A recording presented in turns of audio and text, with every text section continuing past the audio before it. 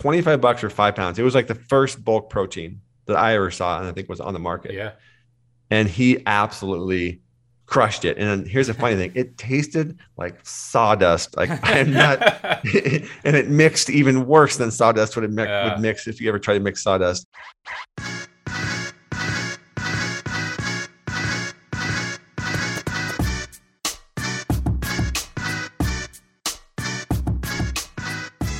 What if I told you that listening to and acting on the topics discussed in this podcast could help you live a longer and healthier life? Would you be interested? Because let's be honest, if you're a human being listening to this show, chances are you want to live as long as possible. And while the anti-aging realm is this huge market, it's also one that's riddled with bad actors and misinformation. That's why I wanted my guy Joel Jamieson to come on the podcast and talk about this very topic. Not only has Joel redefined how we think about and approach conditioning, but he's also one of the absolute best in the world when it comes to merging science and technology with training and nutrition. Now, if you're a regular to the show, welcome back. As always, love and appreciate you. And if you're new here, welcome. I'm Mike Robertson, and this is the Physical Preparation Podcast.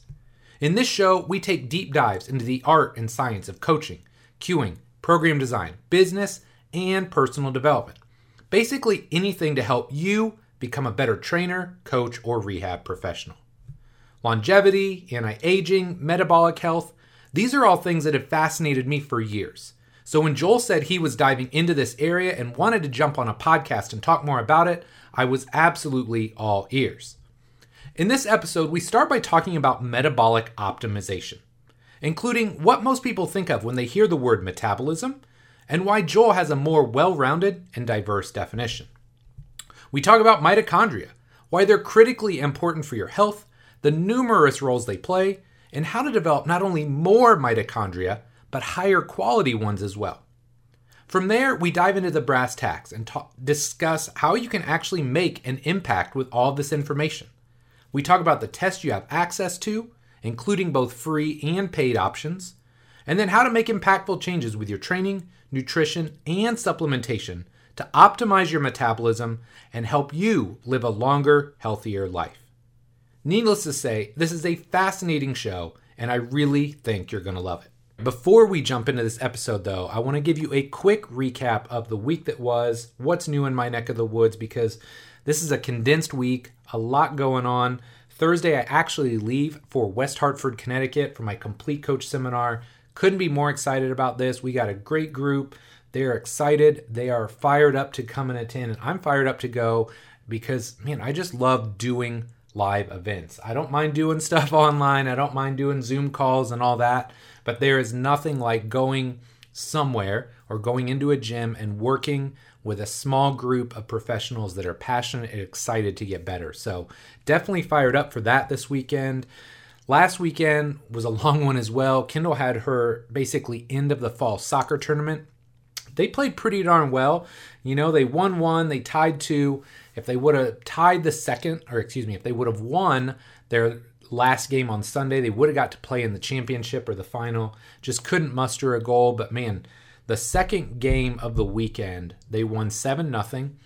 And not only did the team play great, but it was probably the best game I've ever seen Kendall play. She banged 3 goals in one game. Now, before you think she's just like this prolific goal scorer and she's banging like 1 or 2 every weekend, I want you to know she's probably scored 3 or 4 in her entire career up to this point. But man, she's kind of gotten on a roll here. She scored 1 the weekend before. She got 3 or a hat trick in one game, and they were nice goals. These weren't like lucky, like poked it in or it went off her kneecap. These were like really nice finishes. So excited for her. It's fun to watch her grow and develop, and she's gotten better each and every week.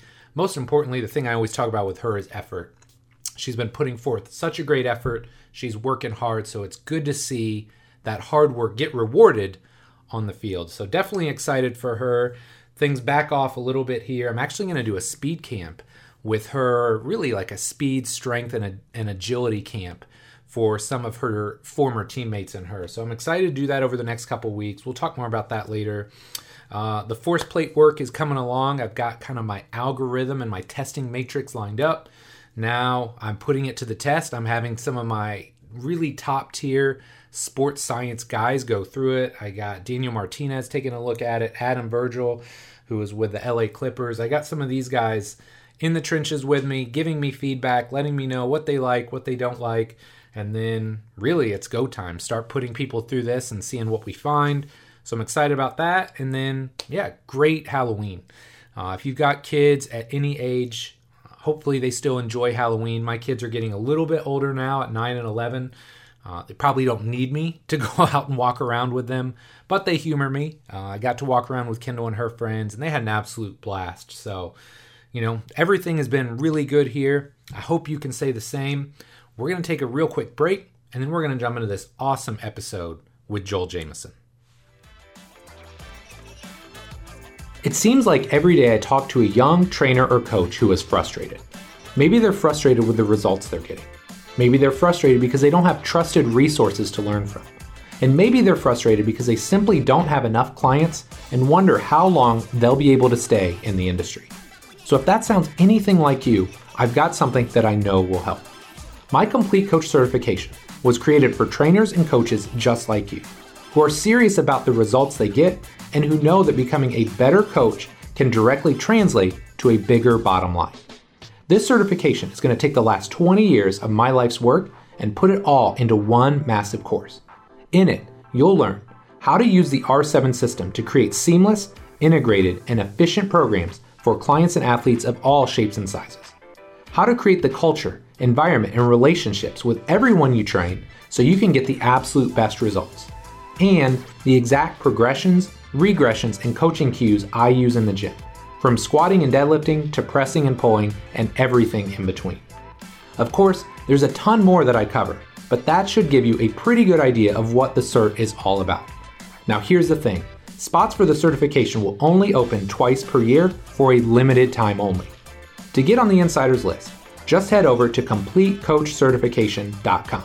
Again, CompleteCoachCertification.com, and then stay tuned for emails in the coming weeks.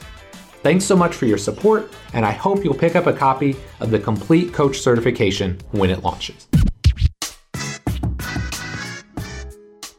Joel, man, great to have you back on the show, my guy. I'm pretty sure this definitely puts you in the pole position of most physical prep podcasts as a guest, so congrats. I like that. I'm setting records as we go. I appreciate you having me on for the 10th or however many times we've been on this thing. It's been a few, man. But for anybody that's been like living under a rock for the last 20 years, tell us a little bit about yourself. Yeah. So, I'm kind of your typical strength coach, except for that I was introduced to mixed martial arts a long time ago, back in the early 2000s. And that set my career in a very interesting, different direction because I had to learn the conditioning side of strength and conditioning.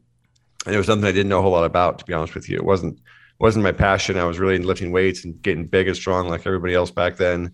But I realized that to help these combat athletes and fighters prepare for their fights, and I quickly figured out that just making them stronger really wasn't helping them a whole lot because I was getting my ass kicked and I was way stronger than them. So went down this whole pathway of understanding metabolic conditioning, how it relates to sport performance, longevity, kind of the whole 9 yards. And then the other thing that happened to me early in my career was I'm also introduced to HRV, or heart rate variability, which really shaped how I viewed people's training and recovery and lifestyle and everything else, because it gave me an inside glimpse into how those were all being tied together. So, for the last 20 or so years, I've worked on both of those pieces, understanding the lifestyle, the recovery, heart rate variability, along with metabolic conditioning, whether someone's goal was, like I said, performance or longevity or some combination. And created an online site back in 2009, wrote Ultimate MMA Conditioning, my first book around then. And since then, I've worked with a variety of big teams, organizations, Lifetime Fitness, Gold's Gym, a bunch of different sports teams around the world, military groups, kind of your whole 9 yards of everyone that wants to know more about metabolic conditioning over the years. So that's kind of the short story. I love it, man. And for those people that are familiar with you, get us up to speed, man. What's new? What have you been working on?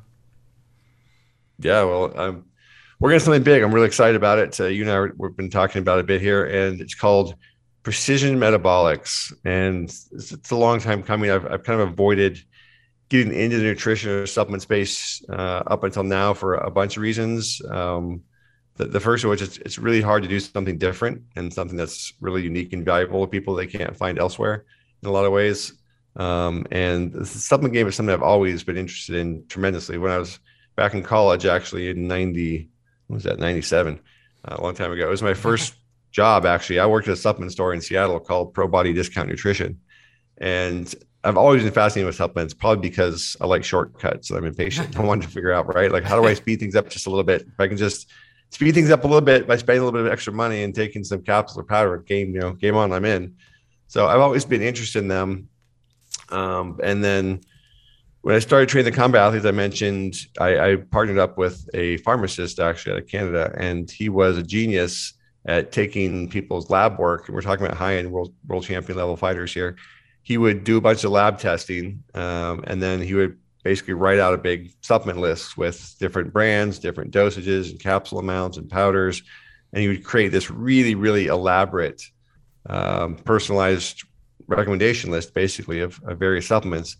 And for the people that took it seriously and went through the whole process, it worked phenomenally well. I mean, we're talking massive changes in things, and people that were already at a very high level. The unfortunate thing, it was unpractical, and most people didn't want to have to order 5 to 12 different supplements and take 2 caps of this and 3 caps of this and 1 caps of this and then get this powder. It was just really, really impractical for the vast majority of people, but it was a vastly superior model than the way people take supplements today. And so I've always kind of had that idea in the back of my mind, maybe there's a way to do this better.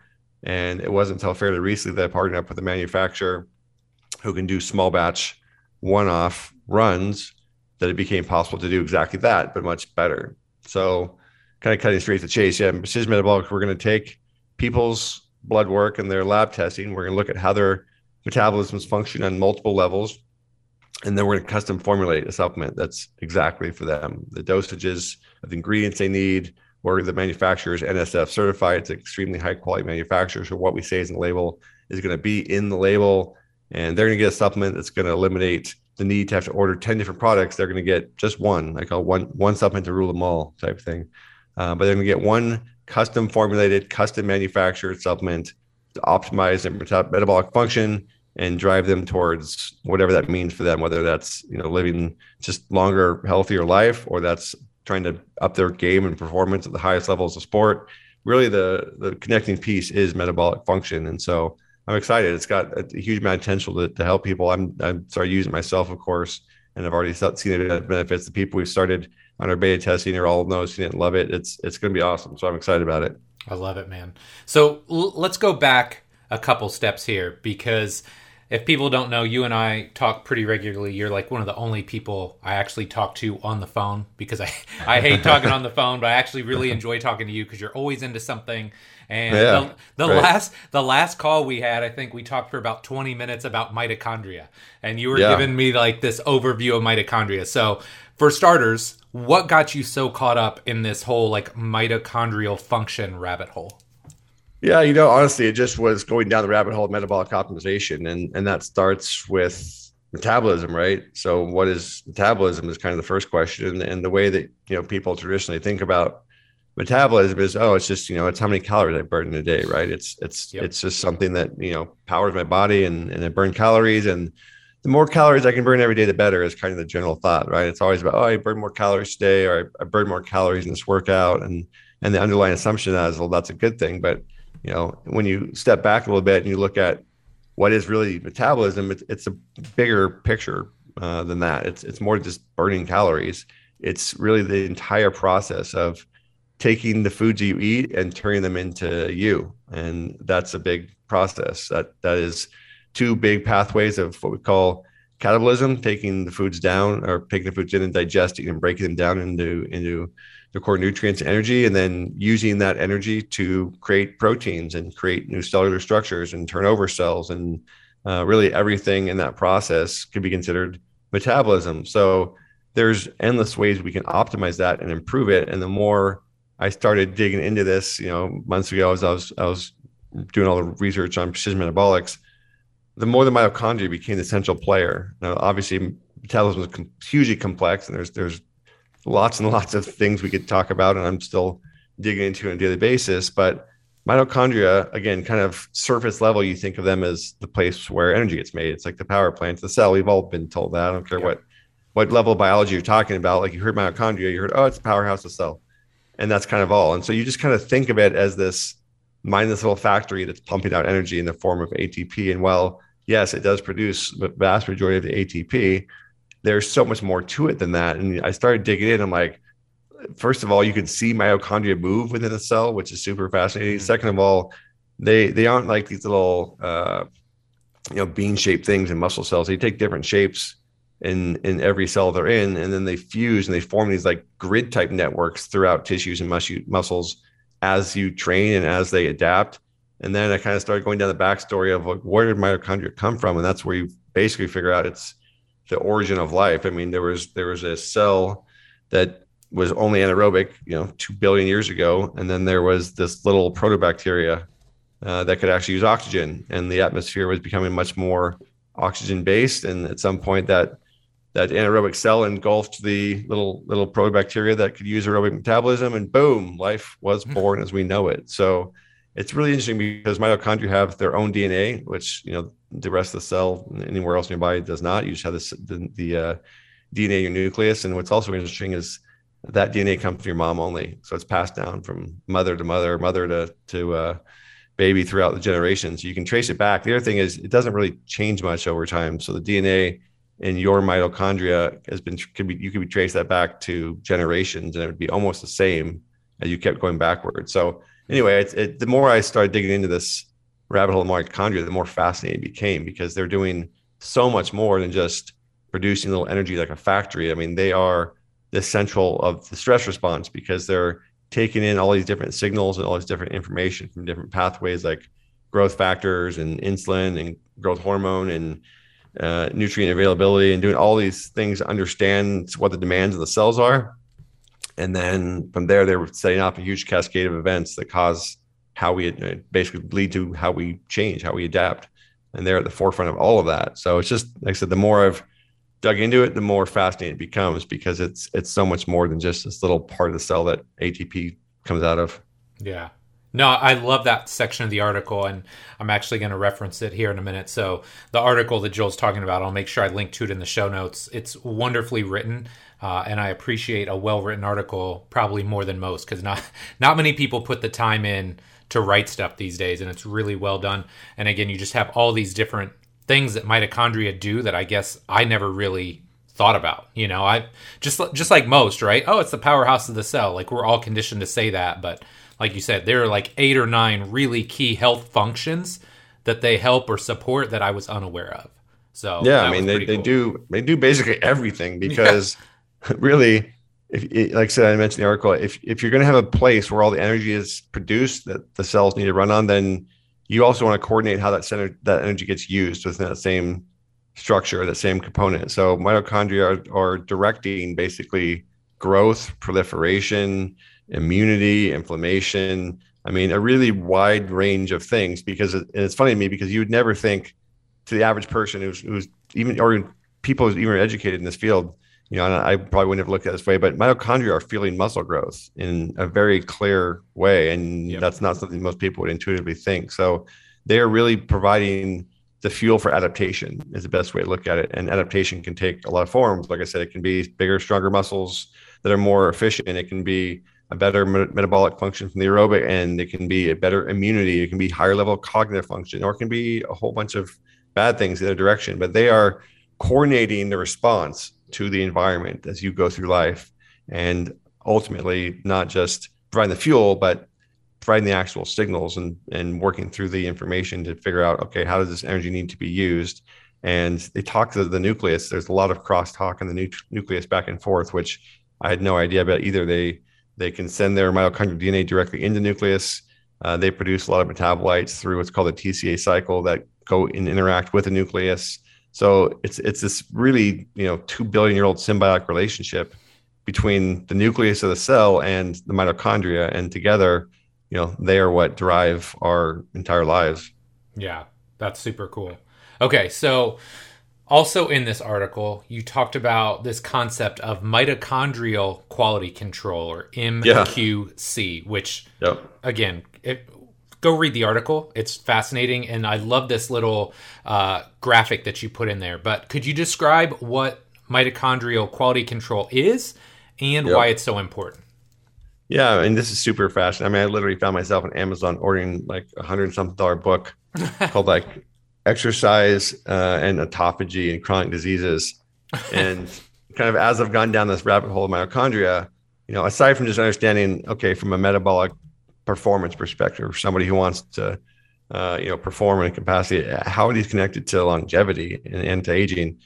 And they started going down this whole pathway and looked at like centenarians and super centenarians, people that are in their hundreds. And one of the things they found was like they basically don't have a huge number more mitochondria than the average person age, but their mitochondria are working more effectively. And so why? And I started going down this pathway of understanding, basically, like you just mentioned, there's a bunch of different processes going on that are part of mitochondrial quality control, and the exact science is extremely complicated. There's this mitochondrial unfolded protein response. There's all the science behind it, but essentially what it comes down to is your body needs to be able to weed out poor functioning mitochondria, the ones that aren't doing a very good job, and that gets initiated through autophagy, which has become a fairly discussed topic, I guess, in some circles of fitness. But if you're not familiar with it, essentially autophagy is when your body goes in and cleans out poorly functioning parts of the cell and recycles the proteins and breaks them down. It can use them for energy, or can just recycle them for other parts of what your cells need. And it turns out to be really, really important that it does that. It's like cleaning house, basically. It needs to go in and clean house and get rid of stuff that's not doing its job effectively. And a big part of this is mitochondrial quality control. So there are multiple mechanisms, but what it comes down to is it's like the sheep, like you want the wolf to herd or to thin the sheep herd, to get rid of the sick ones and kill the bad ones, so they don't slow the herd down, they don't reproduce and cause more problems. But basically, when you shift your body into this autophagy, the word is that's a hard shift word. into autophagy, right? Upregulate autophagy, put that way. Then you get these different mechanisms that get rid of your bad, poorly functioning mitochondria and give room for new mitochondria to replace them. And it turns out that as we age, that's a really, really important thing, because just as I mentioned, because mitochondria are so crucial to all these different functions of life, a poorly functioning, dysfunctional mitochondria creates a lot of problems. And you don't want that to accumulate. You want healthy, vibrant, interconnected mitochondria. And that's kind of the other interesting thing about this is what happens is when autophagy gets upregulated, your body goes in this mode where it's like, okay, time to clean house. The mitochondria that are functional and that are able to do their jobs, they fuse and they come together and they create these long networks, like I said, kind of a grid-like networks across all your cells, not your muscles. And the ones that aren't capable of doing this get selected for what's actually called mitophagy, because it's the mitochondria, and they get basically engulfed and recycled and destroyed and create room for new ones. So it's like this little game of like, oh, let's clean house. Hey, who's working? Okay, if you're working well, find a buddy and fuse up. Right. Because if you're not, you're going to get killed. You're going to get eaten. And that's basically what happens for the most part in very simple terms. But it's what I found was it's hugely important, because as we age, as most people know, our hormones start to go down. Things like NAD, which is getting discussed a lot now, starts to go down. And we lose our mitochondrial integrity. The number of dysfunctional mitochondria go up significantly. And what happens, this is really fascinating. What actually happens, they believe, is we start to get fewer numbers of copies of mitochondrial DNA in the actual mitochondria, and they start to be more mutated and have deletions. So the genetic code that's running the mitochondria, which is what dictates how the proteins in mitochondria are built, gets screwed up, for lack of a better term. And that impacts their function dramatically, because they're not built right. They become much less stable. They turn over much faster. And you just get really poorly functioning mitochondria. And that has a wide range of impacts on our health, on our fitness, our energy levels, our immune system, our cognitive function, our cells' reproduction. Because again, they're driving growth, they're driving reproduction, driving cellular turnover. So if the core thing that needs to be doing that isn't doing it very well, you end up with aging, more or less. And they find that when this happens, the cell nucleus and the mitochondria don't talk. They don't have nearly as much communication back and forth. So your energy bands aren't as tightly matched to the demand, or supply and demand is not as tightly matched as it should be. And so you get this progressive metabolic decline as you age. You not only have fewer mitochondria, but the ones you do have are more spread out. They're not as fused. They're not as efficient. They take more oxygen. They create more reactive oxygen species, which can overwhelm the cell if you age, if you don't have a good enough antioxidant system. And it's just this progressive loss of function, right? And it's funny because the more I dug into this, the more I realized this is, it's hugely important actually for muscle as you age, which is something I mentioned in the article, because everyone's been banging the drum on, lift weights. You got to get stronger for you as you age. And that's good. It's true. You do need to lift weights. I'm not disputing that. But one of the reasons that you lose muscle mass as you age is likely because as your metabolic function declines and your mitochondria get worse, the body doesn't want to support muscle mass anymore because it's a very expensive tissue and it needs to make sure it has the energy for, just your organs and your survival and everything else. So by keeping a healthy metabolic function and lots of efficient mitochondria doing their job, you're probably more likely to keep that muscle mass, whether you're lifting or not. It's more likely to at least slow that decline of a muscle mass loss. So again, you kind of, once you go down this rabbit hole, it's hard to stop. There's just so many interesting ways that this is all affecting us, not just from a gym standpoint, but from I want to live as long as I can and stay healthy in the process standpoint. Yeah, I love it, man. One thing that I'm really focused on personally right now is like the diagnostic side of what we do, right? Because I think the longer you do this, the less you get caught up in emotions and subjectivity. Like you want objectives, right? You want to know like clearly, where do I stand and how do I improve it? So in this sense, I think you're doing the same thing, right? Like you've got metabolic tests and that sort of thing that you're running. Like how can we go about testing our mitochondria or our metabolic function? What kind of pathways or avenues do we have? Yeah, I mean, look, we can kind of go down to the simplest level to the highest level. I mean, on a very simple level, I would say, how do you feel every day? Like, how is your immune system functioning? Are you having to rely on caffeine and coffee and stimulants to get through the day and get through the workout? I mean, if you're constantly having to do that and you can't get through your day without a ton of caffeine and stimulants, it's probably a sign your metabolism and overall your mitochondria is not creating as much energy as your body needs, right? Either that or you're just throwing way too much at it. So on kind of the simple level, if your health and your immunity and your energy levels are really good, chances are your mitochondria is probably, doing a decent job and they're all right. But if you can't say yes to all those things and you don't have as much energy as you'd like, and you are feeling tired throughout the day and you are noticing yourself getting sick, and again, immunity is more than just mitochondria, but it plays a big role. If all these things aren't in place, then chances are your mitochondria might not be up to speed or could at least be optimized or improved a lot. Now, if we want to take it to the gym, a really simple thing that people can do, and especially since everyone is talking about zone 2 cardio, which we can dig into at some point, the speed that you can go at your zone 2 cardio, which is below a level where lactate starts to accumulate, meaning it's a aerobic pace, the speed that you end up going, the power you can generate during zone 2 cardio before lactate starts accumulating is really a decent gauge of how mitochondria is translating into actual work and power output. So, if one person can only walk 3 miles an hour at that conversational zone 2 type pace, and the other person can go 5 miles an hour, odds are very high that person that can go 5 miles an hour has better mitochondria than the other person. So it's a real simple, but still pretty accurate gauge of how am I doing from a metabolic standpoint on the mitochondrial side. And then you can also kind of step back at recovery, right?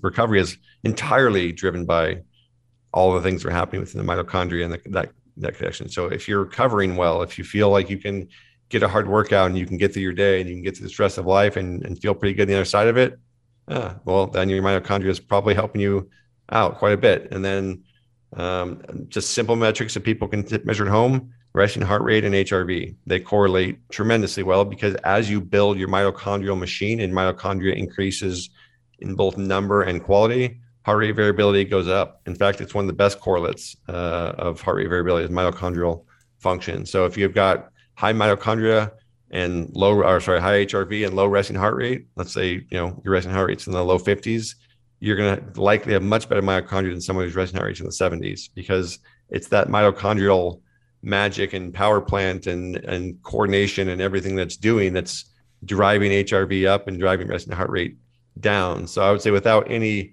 expensive lab tests, those are the places to start to give yourself a little bit of a self-assessment, and you can get real numbers out of, the speed you can go at conversational zone 2 pace and heart rate variability and heart rate as something to actually track and measure. And then you can kind of go deeper down that hole with what we're doing, which is actual metabolic testing. And we're looking at hundreds of different biomarkers across your entire metabolism, understanding how your body breaks down carbs, proteins, and fats. It's looking at where you have enough vitamins for those processes to happen efficiently, where you are lacking them, which might cause some slowdowns in that process. We're looking at markers really specifically of mitochondrial function. We're looking at markers of inflammation. We're looking at environmental, pollutants and factors. We're looking at this really, really deep picture of a metabolic function, is because that's what we want to optimize. So we have to understand all these little parts of it in great detail. But, without that, you can, like I said, you can start, fairly easily, like I mentioned, with these different assessments. I love it. Okay. So now let's take this to where we all want to go, which is the training side, right? Yep. If somebody wants to improve their mitochondrial health or function, what kind of things can we do either inside of the gym or outside of the gym training wise to take it to the next level? Sure. I mean, first, just be active, right? Just being active is always, right, a good thing, and it's always going to have beneficial effects. But interestingly enough, as we dug into a bunch of data, our database from Morpheus, we found that people that went significantly further actually didn't always get better, and sometimes they got a lot worse. So be active within reason. Like 8,000, 12,000 steps a day is really all you need. You don't need to be trying to do this like 30,000, 20,000 steps every day. It's counterproductive because it's taking up such a huge amount of energy resources that it's taking them away from the adaptive things that you want to happen. But aside from that, metabolic training really is the core of this. And, strength training does have some research that shows in certain capacities, it can improve mitochondrial quality, here and there a bit. It does improve glucose control and insulin sensitivity, which is really important. And obviously it builds muscle mass, which is also important. But from a mitochondrial standpoint, there's no question you need to do metabolic work. It is the single most powerful tool we have, because essentially what it's doing is just like weightlifting puts stress on the muscles and they grow as a response, hopefully. The metabolic conditioning is putting metabolic stress on the mitochondria and energy making capacity and the cell itself. And that triggers a cascade of events, which I actually started to go down that rabbit hole in the article, and I realized I probably should save that for another day. But there's essentially this pathway you can call the AMPK or AMP kinase pathway, which people may have heard of. And essentially it's this nutrient sensor in the cell. So like, as I mentioned, mitochondria are shifting energy between, immediately breaking down energy right now to deal with stress and the catabolic side. And they also shift into that other side, which is the anabolic growth side. And it's got to know where you're at. It's got to know how much nutrients you need, what the energy demands are, what all this looks like. And AMP kinase essentially is looking at the availability of ATP, the stress on the cell. The mitochondria also looks at reactive oxygen species production, ROS production. It looks at inflammation. It looks at all these signaling factors coming in, and that sets off these cascade of events via AMP kinase and a whole bunch of downstream signaling that leads to mitochondria essentially increasing in biogenesis, making more of them through what's called PGC1 alpha, which is another part of this cascade. And over time, if you keep stressing the muscles and every tissue really throughout your body effectively with exercise, metabolic training, you get, like I said, a magic mitochondrial network that's dense of high quality mitochondria that can be this little super power plant, and also command and control that's organizing, coordinating, and synchronizing everything that your body needs in terms of energy and adaptive responses. So metabolic conditioning is the overarching theme of how you do this at an effective level. Okay. So let's narrow this just a little bit, because somebody's going to hear that metabolic conditioning and think, man, I'm just going to smack myself with high intensity interval training, and that's all I need to do. So help us understand the difference there too, because I know you've talked about this, like this idea of zone 2 cardio, and it's funny because now people are talking about it, even though you were talking about it like 15 years ago. Yeah. You know, and like people were like slamming you, like, no, this guy doesn't know anything. But no, it's been rebranded from cardiac output to zone 2 cardio, and apparently that worked. Now it's palatable. Right now it's palatable. But talk to us about the difference between kind of this zone 2 and the benefits of doing that versus just smashing yourself with high intensity work day in and day out. Sure. Look, the biggest thing to understand is that intensity is going to drive which muscle fibers and which tissues are recruited, right? So lower intensity, you're working more to slow twitch muscle fibers, and they have more mitochondria by nature, but they're also more aerobic in nature as a result, which means they generally need more volume because they're already fairly dense with mitochondria, and a small amount of exercise is not going to do a whole lot for them because it's not that demanding for them, essentially is what it comes down to. So when we look at lower intensity methods, they're really driving this adaptation to improve even the slower twitch fibers. They're also stimulating what's called VEGF, which is how your vascular system gets developed. Your whole system that carries blood and oxygen into these cells actually gets built. So there's a lot of things that are happening at lower intensities that matter and that need to occur if you're going to develop your mitochondria and metabolic system beyond a certain level. Now, as we up the intensity, well, we get more tissues being recruited, right? We get more fast twitch fibers starting to come into play. We're starting to tax the brain's mitochondrial capacity itself. We go higher and higher up. Well, the heart itself is insanely aerobic, as you can imagine, because it can't be anaerobic or you're dead. That's called, that's actually, you know what? When heart goes anaerobic, you know what that's called? It's a heart attack, right? Yeah, exactly. Yes. So because the heart has like 5,000 mitochondria per cell, it's extremely aerobic. And so you get some cardiovascular benefits when you do push up towards those higher ends of the heart rates that you would get in a very intense interval. So there's just different benefits across each of these intensity brackets, and you need all of them. You know, you need to go long, slow, whether you call it cardiac output like I did, or other people do, or you call it zone 2 cardio. You need to put the time in, and you have to do it because well, here's the other thing about it. Mitochondrial protein, or mitochondria itself, turns over very quickly, meaning if you don't use it, you really do lose it pretty fast. And it can decrease by significant numbers within days. It's not like muscle fibers, which stick around for quite a while, even if you don't stress them all the time, because it takes a lot of resources to build muscle fibers. It doesn't just break those down within a week. Right. But on the mitochondrial level, mitochondria are constantly turning over. They have a short half-life. They don't last super long. So you're constantly creating new ones, which means if you're not fairly consistent in stimulating that process, they will decrease. And you can see that happen very quickly. And we all know, I can take a couple weeks off of lifting and come back probably just as strong, maybe stronger, who knows?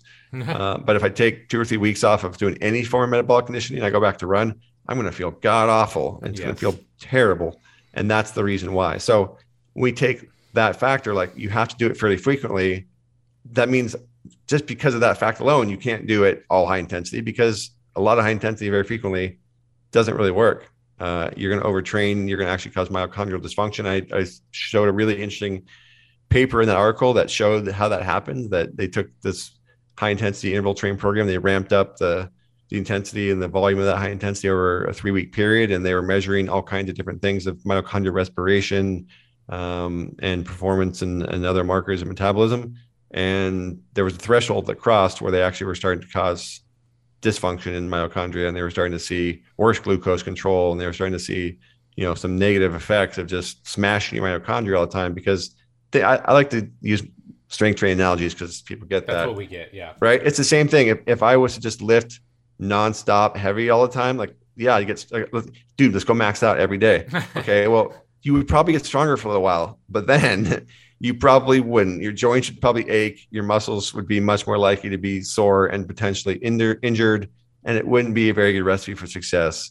It's the same thing, right? Yeah. Why do you need to do more than 1 rep of an exercise is the same answer as why you need to do more than just high intensity when it comes to building metabolic function mitochondria. That's ultimately what it comes down to. There's benefits in the variety. Love it.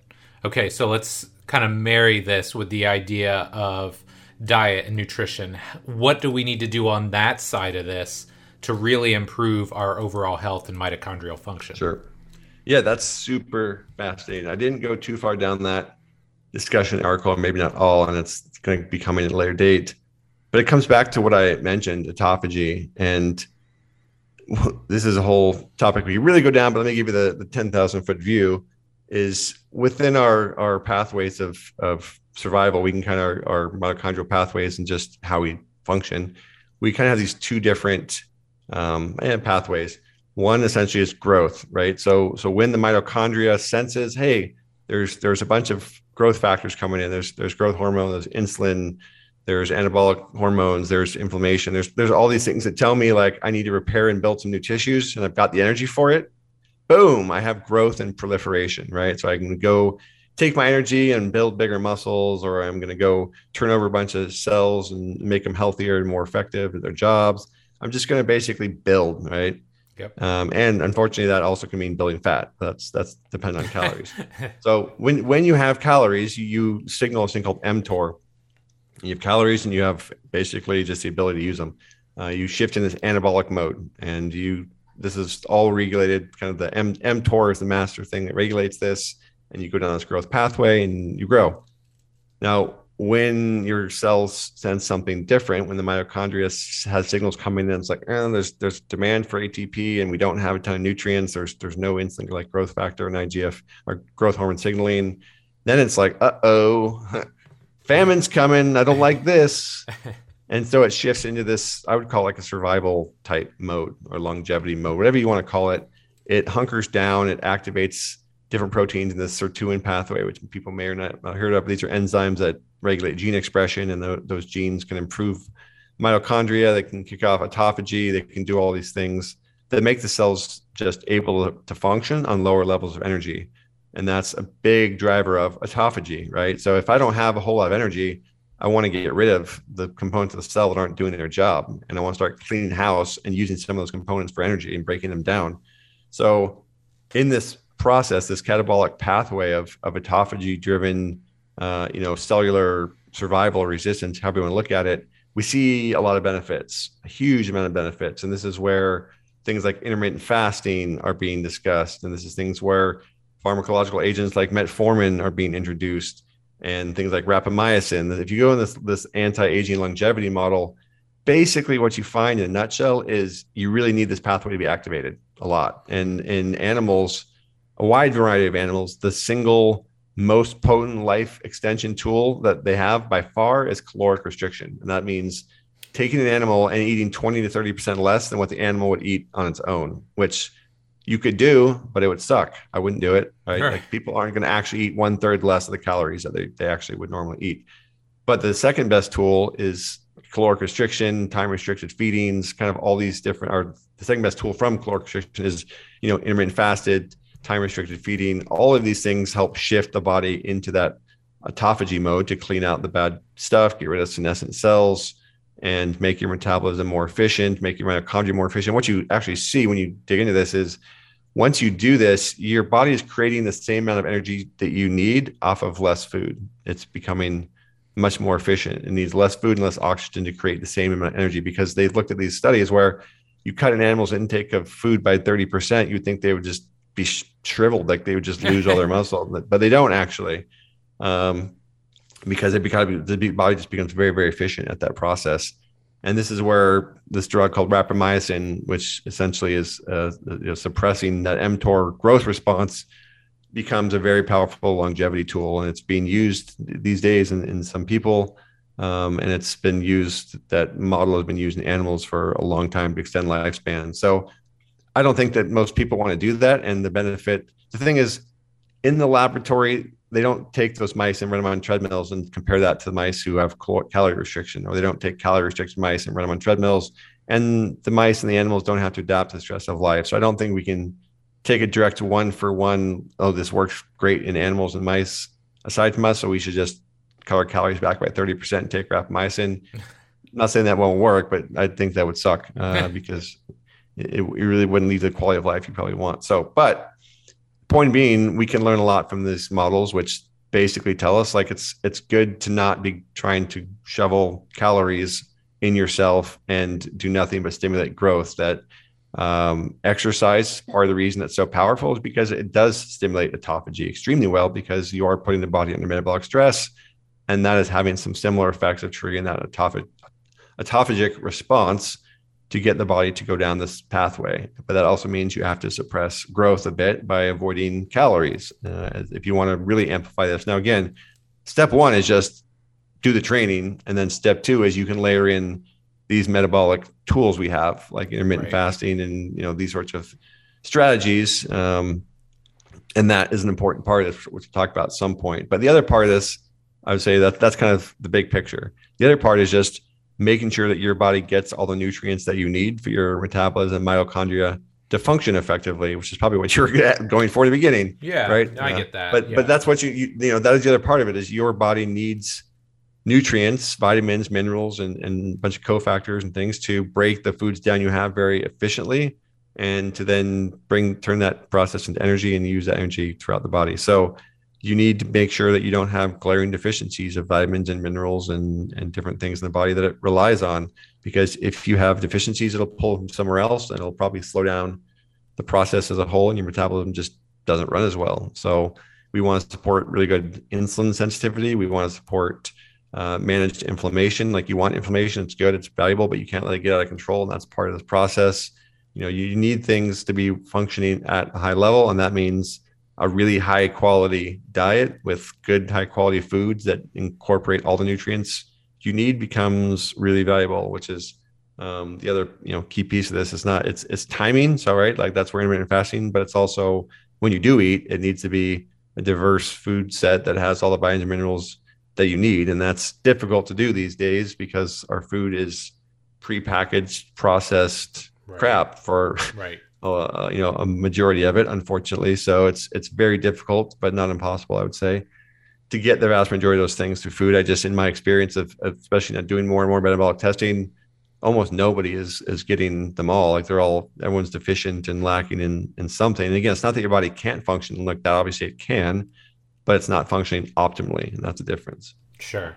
I'm interested because, I have dabbled and read a handful of books in like the longevity side of things. So I'm familiar with some of the drugs you're talking about, and CR, that was my turn to do that. Caloric restriction. But the intermittent fasting stuff is interesting. And I feel like everybody that talks about that is selling you their system.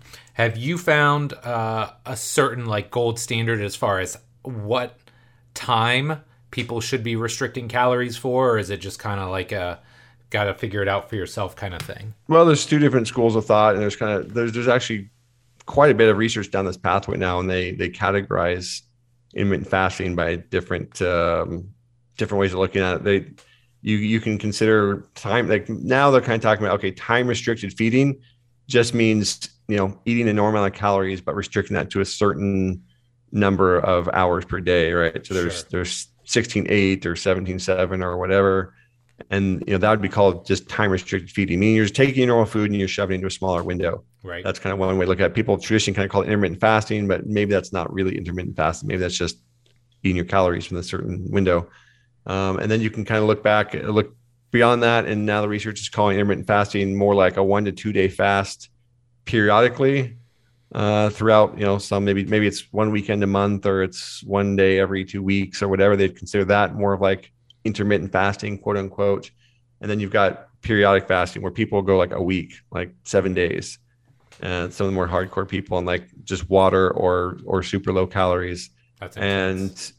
And, look, there's a whole discussion we can have. I personally think if you really want to go down that rabbit hole because you're convinced that's going to add, some longevity to your life and health span, then more power to you. I think the better answer is exercise. It's probably doing 90% of the work, and then layering in the stuff is probably the additional 10%, or maybe it's 80-20. I don't know. But if you're consistently exercising and you're getting in metabolic work and you've developed a mitochondrial machine and you're getting enough sleep and you're managing lifestyle and you're eating just well in general, I think those things have some benefit probably, but it's fairly minimal. Now, if you're overweight you don't like doing metabolic training, you're not going to get in the gym, then these tools become essential. Intermittent fasting, whatever form you want to take it, or time restricted feeding, become the only tools you have because you're not training. And that's where a lot of these longevity discussions are coming into play, is the general public, who doesn't have 4 hours a day or 4 hours a week to put into the gym and train. They're just looking for ways to increase lifespan without actually getting in the gym. And so these discussions are take rapamycin and do intermittent fasting and time restricted feeding. Okay, well, just get your ass in the gym and develop metabolic pathways and build mitochondria and stimulate autophagy that way. So, right. Again, those things can all be valuable. But back to the original question, I think most of the research shows 16 to 8, probably like 16 hours of fasting a day. If you're going to do it from a daily standpoint, it's probably reasonable. You can start lower than that. I personally, just because I like eating this way, and I find that I can just manage my calories more effectively, somewhere between a 16-hour, of not feeding and an 8-hour feeding, or 17-7. Sometimes I go up to 19 hours, but for the most part, I'm like 16 or 17 hours a day where I don't eat. And again, how much of a difference that's making on top of my metabolic work, you can't really quantify that. But I do believe, now this is an interesting discussion, because there's been a debate in bodybuilding circles for, I don't know, years, of whether or not fasted cardio does anything, right? The traditional bodybuilder idea was that fasted cardio is better because your body is going to burn more fat during that cardio, so you should do all your cardio fasting. And then research kind of came along and said, no, it's calories in, calories out. It really doesn't matter if you do it fasted. It is, all things being equal, you eat the same amount of calories, it's not going to make a difference. And I would say probably the research won. It probably does not make a huge difference from just a pure weight loss standpoint, right? If you eat the same amount of calories in a day and you do the same amount of work, it's probably not much different at all if you do fasted cardio or not. However, I do think, and I have seen, and there is literature to support, that if you are adding a little bit of metabolic stress in a nutrient deprived state, you're probably upregulating those survival pathways and autophagy a little bit more than if you did them in a very calorically fed state, because you're already in a bit of a low nutrient state. You already have low insulin and IGF and growth hormone. You're already kind of in that state where the cell's haven't had any nutrients for a while. And then you start adding some metabolic stress in the equation. I do think it probably ups the ante a bit. Maybe it reduces the amount of exercise you need to have the effect. Maybe it's a bit synergistic. I've never seen a paper that actually compared all this. But I do personally think there's value in being a bit deprived from a caloric standpoint and doing some metabolic work. Now, I'm not saying go smash yourself with high intensity after not eating for 2 days. Please don't do that. That's stupid. But personally, I do fasted cardio consistently at lower intensities for higher volumes. I do my zone 2, if you want to call it that, in the mornings without eating. And then I don't eat for a few hours afterwards. And it's part of just my habit, my routine that I've gotten into over the years. And I do think there are benefits of doing that. So again, I'm not saying everyone needs to do it that way. And I certainly take in carbs before I do anything higher intensity. Although you could, for a short period of time, do higher intensity work. It just have to be managed. Yes. And that's a strategy you can certainly do. It's called train low. But again, I think there's always this interplay between nutrition and exercise, and there's a lot to consider depending on what your goals are. I love it. Okay, so last but not least, we've talked a little bit about the supplement line and routine, and just talk to me about how that process works, because again, to use your word, it's fascinating. And you and I have talked about this probably 3 or 4 times now, but talk to me about that process. Like if somebody wanted to get started with this, they're interested in really diving in and figuring out their metabolic function and what supplements they need to take. Talk to me or walk me through that process, how it would look from the user side. Sure. Yeah. I mean, it's definitely different than going to Amazon and ordering whatever someone told you to order. Yeah. That way. Yes. Right. Which is mostly what happens. Like a trainer tells a client, go buy this. And so then the trainer looks on Amazon or goes to whatever company the trainer said and buys it. But the problem with that approach is, how do you really know that's what you need? How do you know what the dosage that you need is? You're just guessing. I mean, let's be honest. You're just, supplement approach now is very shotgun based. It's like, okay, let's just try these 3 things and hope they work. But you often don't even have a way to measure if they do work, right? There's a lot of placebo in supplements, and it's $1 billion industry because of that. And the 2 things I learned before I answer your question, because it's relevant. when I was working at ProBody back in college, there was one really fascinating thing. You would give like some new product would come out and it'd be this is the talk of the supplement industry. And back then there's like Tribulus terrestris and these very early androgen or the very early like androstenedione, like the first pro hormone precursors. And people would we were kind of the forefront in Seattle of like the newest cool stuff. We weren't like GNC. We actually, we were up to date and we had the newest supplements. And again, this is back before you just order everything online. So my point is when people would come in, they would all like gravitate to everyone want the new thing, like this new thing. I mean, literally this wasn't too far beyond creatine coming out. Like people want the new thing. And so we'd sell hundreds of people, whatever this new hot product was. And then these people came in the gym all the time or came in the supplement store all the time because Gold's Gym is next door. And so they go to the gym, they come over, they talk, and we made smoothies back then. Like we were way ahead of our time. So people would come in, they'd get a smoothie and they'd talk to you. And some people would take the new thing and be like, oh my God, like my workouts are amazing. Like I've gained 5 pounds, bro. Like this is the best shit ever. And then other people would come in and be like, that shit does nothing. Like that was a waste of money. I felt absolutely nothing. Right. So like this would happen over and over again. Like you can insert any like popular supplement that came through the store in the 2+ years I worked there. And this happened all the time. There was almost nothing where everybody would come in and be like, man, that stuff was great. I want more. Like it just didn't happen. Some stuff people were like, that was incredible. I want as much as I can get. And then some people are like, wasted money. So my point is like people respond differently to supplements. They really do. I mean, think about pharmaceutical agents. Like people respond very different to drugs. Some people see amazing effects. Some people have nothing but side effects. And we even see the same thing in anabolic steroids. If you want to go down that path, like you see some people take anabolic steroids and they look like Hercules and pro bodybuilders. And you see some people take anabolic steroids and they look like one giant zit ready to pop. And they don't really get much strength. They just look terrible because they have androgen receptors are very differently distributed and they have different affinities for these binding agents. And there's just lots of reasons why you're actually, you know what? That comes down to metabolism, right? Different metabolisms will metabolize different things differently. So if you were gifted with a metabolism that takes androgens and turns them into muscle, then you're in luck. If you weren't, then you get a lot of side effects and not a lot of benefit from a physique standpoint. But my point is supplements need to be individualized because we're all different and it's our own unique metabolism that dictates how we respond to those things. So that was one of my biggest lessons I learned working at ProBody was the same supplement given to two people can have very different effects. And the answer now, I know why that is. Now that I've seen the testing, I understand that process and why it's so different.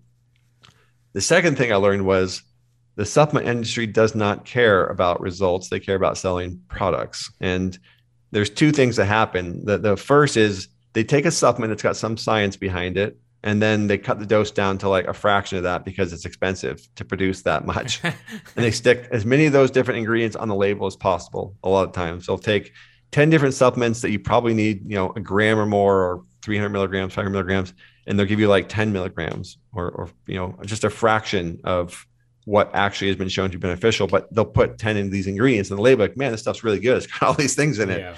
So they will give you dosages that are worthless and they will charge you, a lower price for that, because if they put the actual amount of ingredient and they use high quality suppliers, you wouldn't pay for it. Or the average person walking in GNC, I should say, wouldn't want to pay for it because it'd be much more expensive.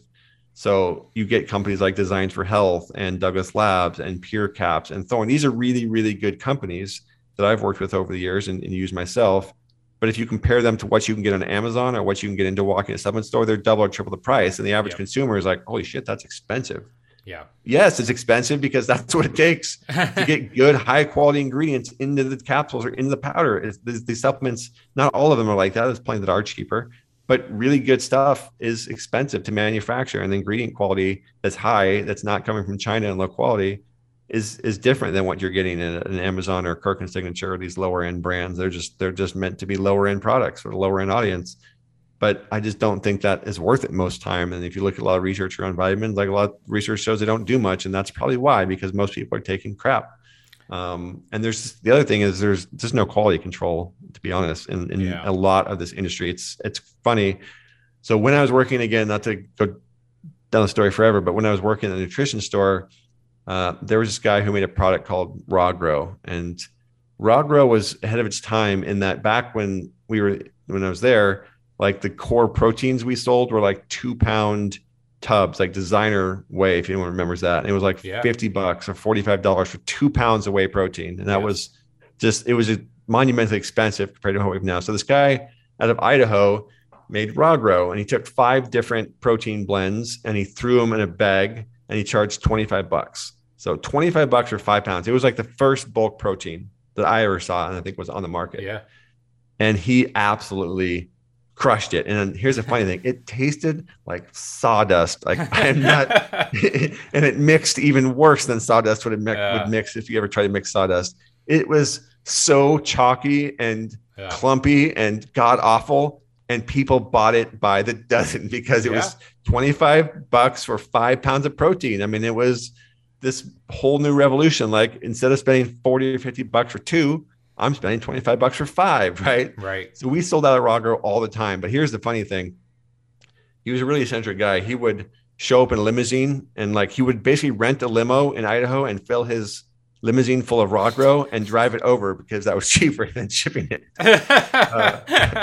But one of the guys in the store went over to his factory, see the raw grow factory, and it was like cement mixers in his garage. Like, no joke. He would just take these different bags of these different types of protein, shove them into a cement mixer, and then turn the cement mixer down and load up these bags and seal them in his garage. Like, that was literally what was driving raw grow, was cement mixers in a garage. And I can't tell you how much the quality's changed over the years of different products, but it's like that shit still happens. So my point is, like, you kind of have this problem that, I mean, you have the main problem is most ingredients that you're getting at a high level that could have a real impact are watered down, or the dosage is too low to really have an effect for most people. 2, we're not all the same. So that's that one ingredient, that one supplement might actually be really good for you, or it might not do anything. If you're not deficient in it, or it's not able to raise things beyond a physiological dose, it's not really going to do anything for you. And then 3, assuming you get a good quality nutrient that you need and you get the right dosage of it, you have to make sure that where you're buying it from is actually delivering that and telling you, or giving you in the label what's on the label. So I say this just before I go to the process, just because there's a lot to look at in the way that most people are doing it versus what we're doing, right? So what we do is, someone says, yes, I want precision metabolics, I want to optimize the nutritional side of things and I want this nutritional support. The first thing we do is send them out a test kit. And this is a metabolic test by a company called Genova Diagnostics. They're used in the functional medicine space for a long time. They have lots of tests. And this test basically requires morning urine sample and a little blood prick from your finger onto a little tab. So you can do it at home, which is really nice. We were going with a blood test version that required a blood draw. It had a few more benefits, but honestly, just the hassle of going through that process wasn't worth it. It didn't provide a significant difference in the results. But anyway, so you get the test, you get up in the morning, you get your samples, you put it on ice, you ship it back to the lab. Lab takes 10 to 12 days, processes it all out, sends you a report and sends us a report that analyzes essentially all your nutrients, how your body's breaking down these different things, gives you a ranking of 0 to 10 for need for support in different areas like mitochondrial function, inflammation, and metabolic stress, and looks at basically where you need the most help. And then also makes recommendations in the report itself for different supplement dosages and amounts, and also gives you a list of vitamins and or vegetables and fruits and foods you can eat to increase those naturally, which is also valuable. And then once we've got the results, we schedule a call with my team, doctor, to go over the results with you, answer your questions. And we generally use their recommendations as a base that we tweak and make adjustments to as necessary. And then we also customize the formulation based on what someone's goal is. So we have boosters added for longevity, like, people want NMM or these NR, these nutrient longevity, or these longevity nutrients, we can add those in. If there's specific supplements they're already using that they think they've seen great benefit from, we can add those in. We can really customize and tweak and build anything. If you want to go down the nootropic rabbit hole, we can add in cognitive enhancers. We can take this core supplement that's addressing everything you need, and we can add in any little combinations of things that you want in the dosages that we know are going to be effective, and essentially create, again, your own custom formulation. Once that's done, it goes into manufacturing. We are actually encapsulating, taking the powder, they compound it, they formulate it, and then they encapsulate it in bottles. So I've seen other companies out there where they're just kind of like taking, oh, you need vitamin C, cool, here's vitamin C. Oh, you need some B, okay, here's some B, and they make a little packet, they put your name on it. We're not doing that. We're not just taking vitamins and putting in a packet that's got your name on it. We are formulating your entire supplement from scratch and putting it in the bottle for you. We even put your name on the bottle, which is cool. And then we ship that out to you. So we manufacture in 6 month supplies. It's possible to do shorter, but it becomes very cost prohibitive to do a single supplement for like a month, right? So we do 6 month supplies, but you don't have to pay for that all up front. We ship it out to you monthly over those 6 months. At the end of that 6 months, I think the most valuable thing to do is retest and see how you've changed. We want to show you that it actually worked. And as long as you did what you're supposed to do, follow the recommendations and start incorporating some of the foods and those things that can also help, you will see improvements. And I've seen improvements. And then from there, we can reformulate, we can make changes, or we can just keep going, whatever you want to do. You don't have to retest every 6 months, but I think if you really want to see the maximum benefit, you want to see how your body's changed, that's what you want to do. The other thing is people expect supplements to change their physiology overnight. It doesn't work that way. It's not like training doesn't work that way. Nothing. Even if you were to start a high dose of TRT tomorrow, it'd take you 3 to 4 weeks for things to really feel dramatically different. And there's a time like that doesn't happen where I take a supplement and 3 days later, like I'm magically cured. No, like it takes weeks and months for your metabolism to turn things over. And if you've gone one direction for years on end, like you don't reverse that in 3 weeks of taking a supplement. So, that's why, again, if you're going to take something, give it time to actually see if it's doing anything. And so we recommend 6 months as the starting point to really get the most out of it and start to have an effect, a big effect on your metabolic function. Not to say you won't feel it or see a difference before then, but you want to basically, commit to taking something for long enough time to get the most out of it and make sure that it's doing what it needs to. So that's the basic process overview. Like I said, we eliminate the need for you to have to go research what to take. We're doing that for you through your metabolic testing.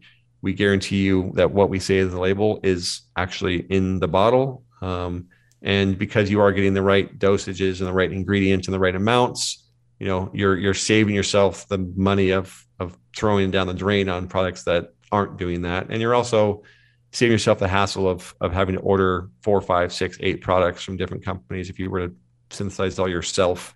And again, our prices are pretty comparable to what you would pay, if you were going to go to Douglas Labs or Thorne or, any of these companies are expensive for a reason because they have good quality products, and you would pay about the same to take all our products and spec them out that way versus what we're doing. But we eliminate the hassle of having to figure out the dosages and reorder 5 different things all the time or put them all on auto ship and figure out, have one bottle that's got half the thing left. Dude, that's honestly the biggest thing. Like I've worked with, 2 or 3 functional med people over the years for different things that I've wanted to kind of zone in on. And like, that's always like the biggest thing is like, even if you get started doing it the right way and you're like, oh man, okay, I need these 7 supplements, and you order all those. Well, like 3 weeks later, you're out of one, but you've got like a 3-month supply of the other. So eventually it's like just attrition, right? At the end, you're like, okay, now I'm not taking any of it because I can't coordinate when I need to buy stuff and all that. It's a pain in the ass. Exactly. And like I said, that's the biggest thing I found when I was doing this way back when with the pharmacist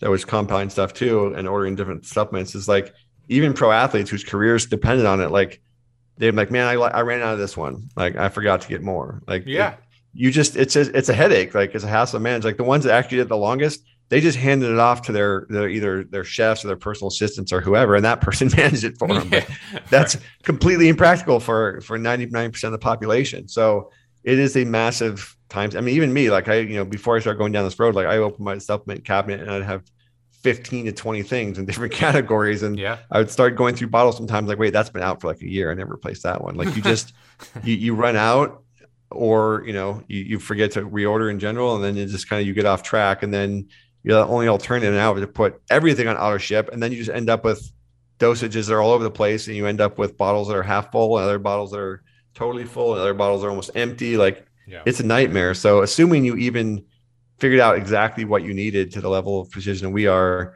it is still a nightmare to not to have to do that. And so, I think we're solving multiple problems with this one product, and it's designed for people who, again, really want to get the most out of their training. And that's the one thing I would say is that nutritional support is what allows you to get the most out of your training, because it supports that training. It's supporting energy production for the training and supporting energy production for the adaptive responses and those pathways we talked about. It's not a replacement. Like no supplement is a replacement for good eating or healthy lifestyle.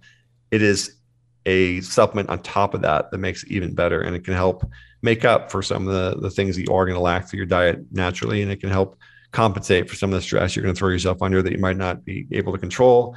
And it is an enhancement, right? It's not meant to be a pill in a bottle that means you don't have to work out or manage your life or sleep and you're still going to get results. You're not. You still have to manage your lifestyle.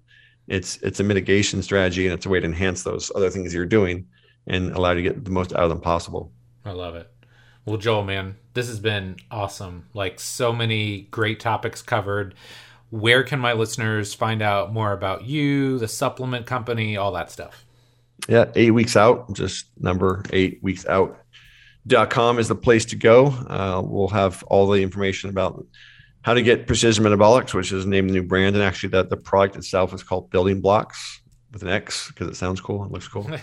And everything will be 8 weeks out. And I will actually eventually transition. I bought the domain precisionmetabolics.com with an X. So that will ultimately be where Precision Metabolics lives once we build out the entire website. But this first run, we're going to take a fairly small number of people, test out the entire process, work all the kinks out, and run essentially people through this to begin with here shortly. And then probably January or so, we'll have the new site up and we'll really go full speed. And two, if you're a coach or a trainer, and this is something that you want to recommend to your clients, people you train, or your gym, you want to have the ability to offer this to your gym members, we're definitely going to do that, because I think ultimately the people that are already investing in their health and wellness by hiring a trainer, going to a gym, working with somebody, these are the people who are committed to getting the most out of that training. And we're going to be able to help the coaches and gyms offer that. So we'll have a partnership program coming up the new year and a way for you to offer this to your clients. And the beautiful part about it is you don't have to deal with inventory. And that's one of the headaches with gyms and supplements is you got to order